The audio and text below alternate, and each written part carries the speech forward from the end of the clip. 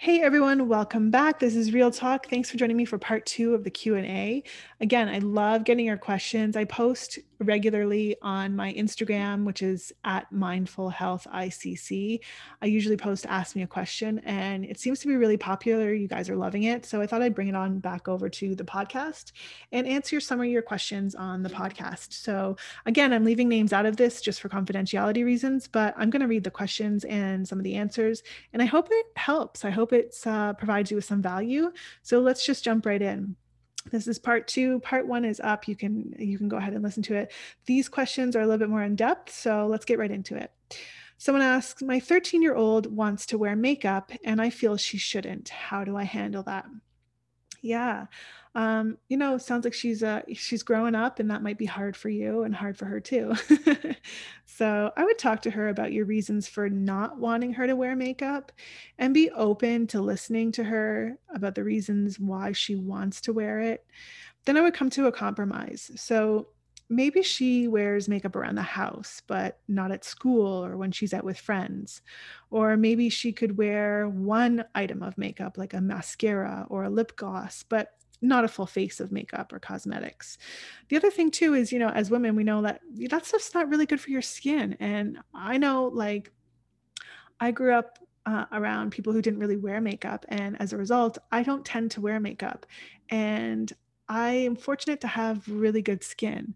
I do wear mascara every once in a while and some lipstick or lip gloss, but that's about it. I don't wear face makeup, and I attribute that to my really great skin. So it may be something, if she's, concerned with how she looks, it's a self-esteem issue.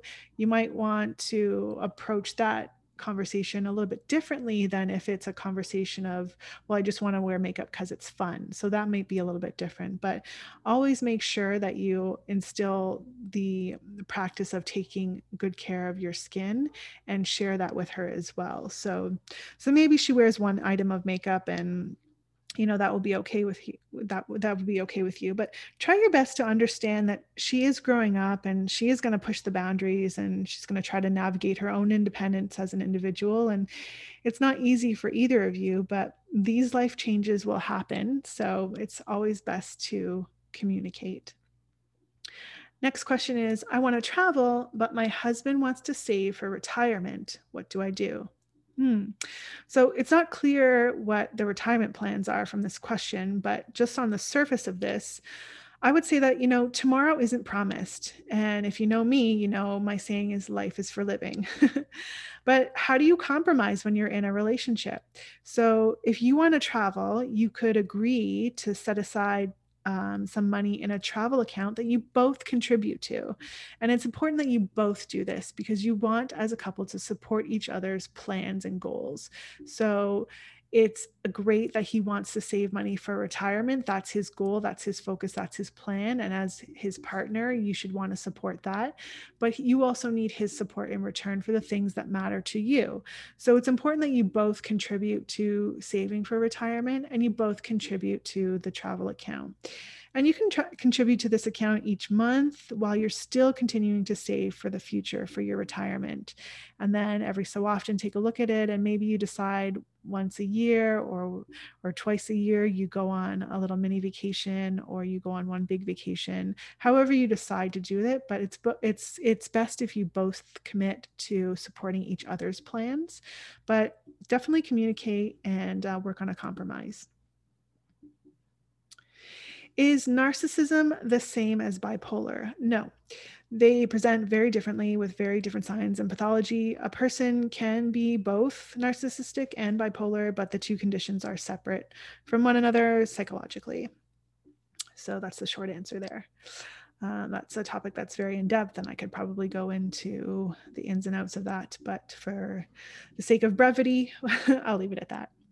Next question is, I've asked my kids to pick up their mess and they still leave their clothes on the floor. What can I say? Well, it depends on the age of the kids. If they're teenagers, if saying something isn't working, then stop saying something. Plain and simple. Write them a note.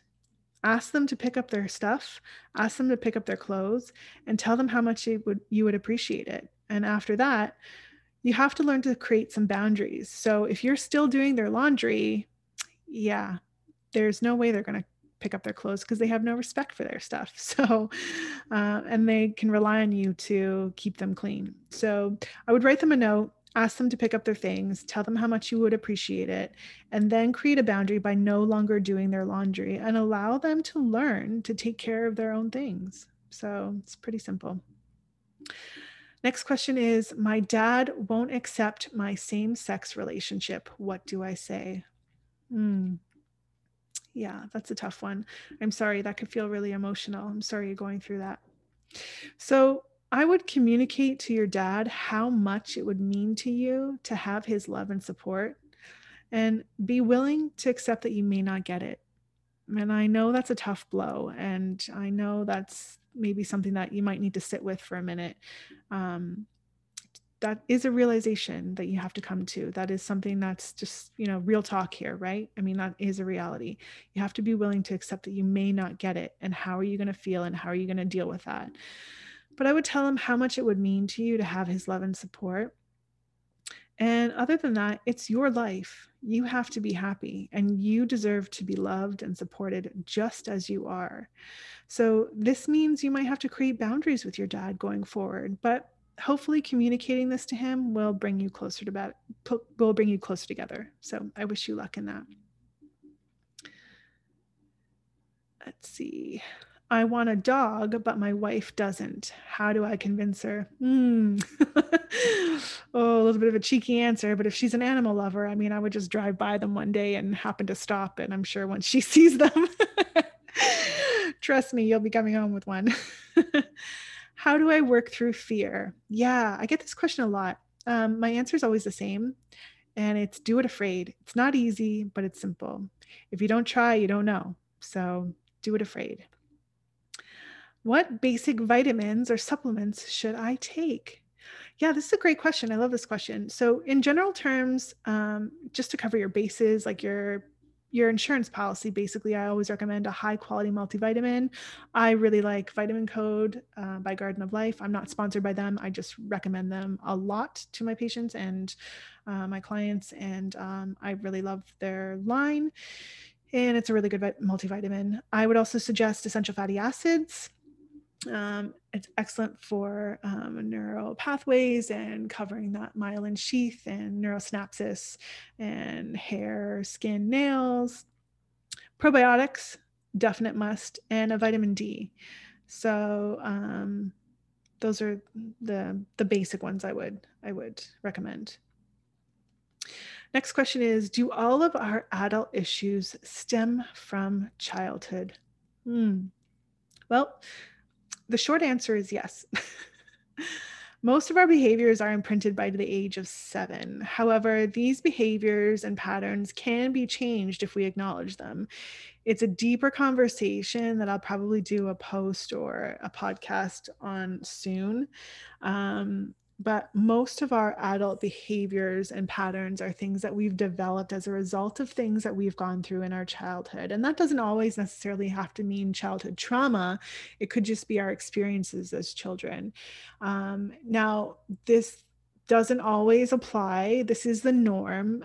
It is, the majority of people, but sometimes we have things that happen to us as adults that change our patterns and behaviors. So that's what's a little bit more of an in-depth conversation. But the short answer, how we are as adults usually is a result of how we were raised as kids. So, and our experiences from our childhood. Next question is, I am so afraid to fail in life. Yeah, this is a really constant theme for people.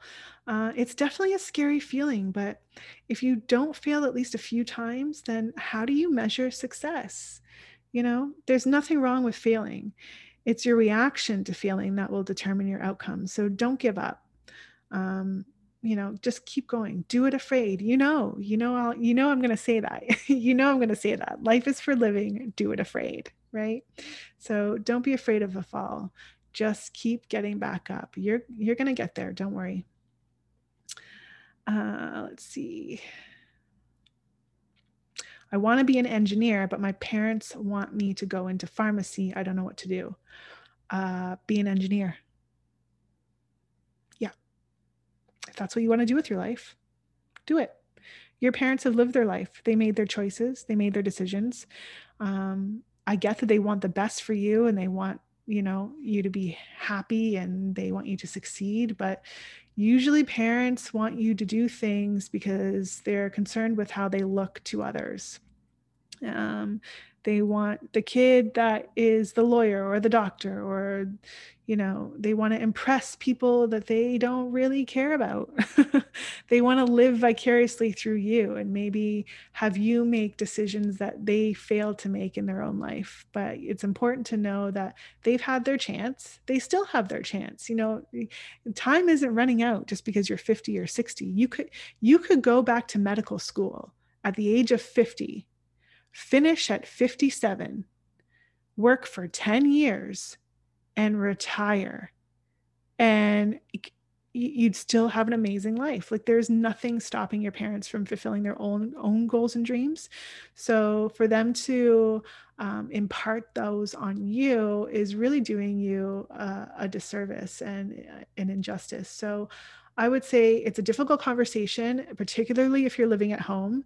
If you're relying on them financially and you're living at home, you've got to probably make some changes. So you can't, take from your parents and then complain about your parents.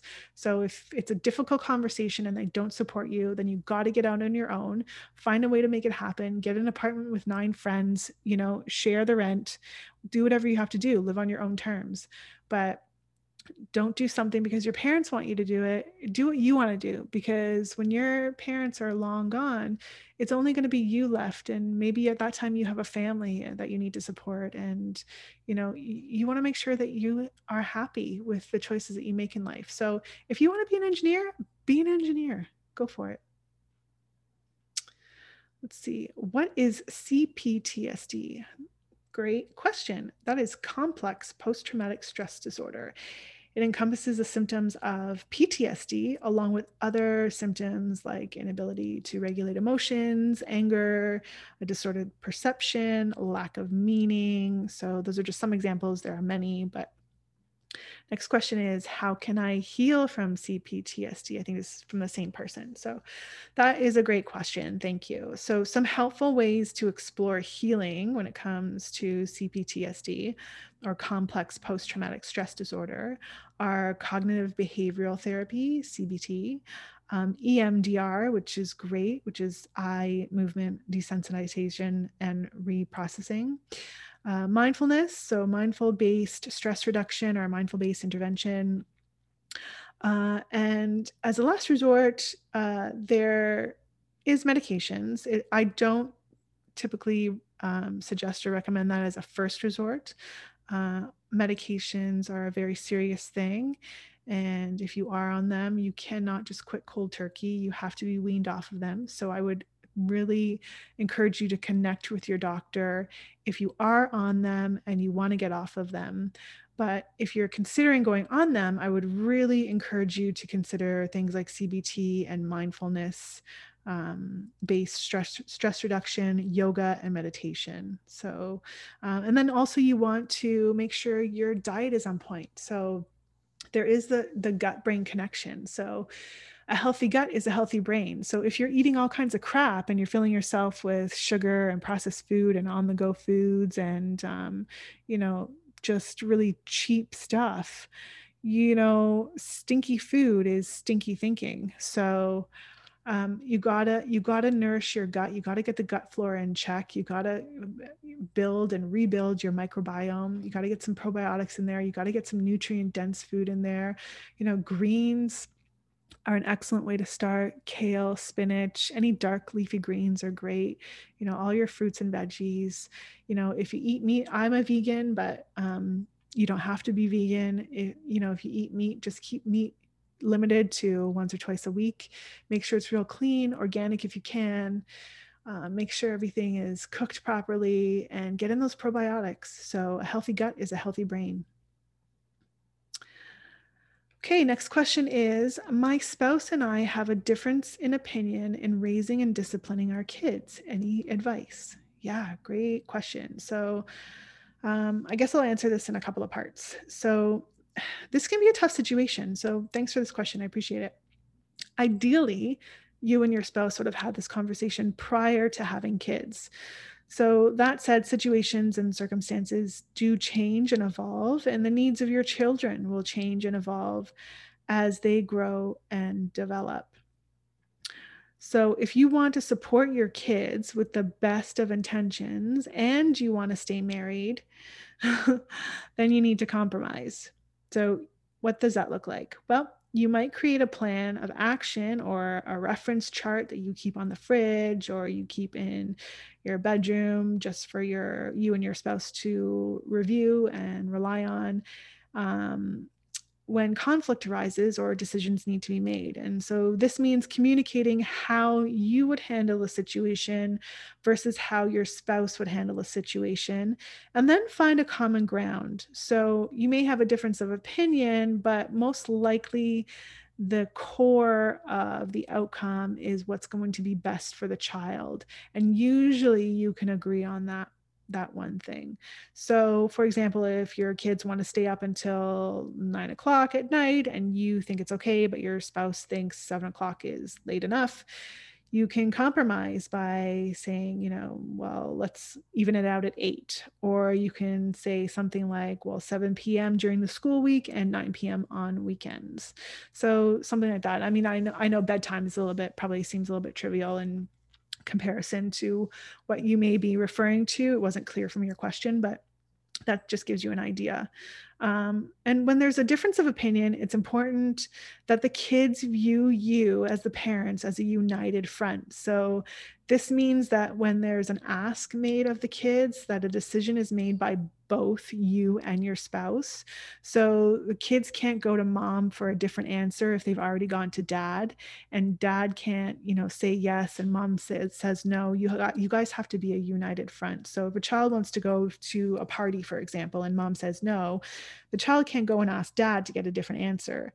So if the child asks if they want to go to a party, the response from the parent should be, thank you for asking. Me and your father, or your father and I, or your mother and I will talk about it, and we will let you know what we decide. So this shows the child that you have respect for each other as a spouse, and you also have put boundaries in place for them to abide by, knowing that they can't play you against your spouse, which is really important. So try doing this. And if there is any display of attitude or the child throws a fit, if you're giving them this answer, then the best solution to that is to just say no.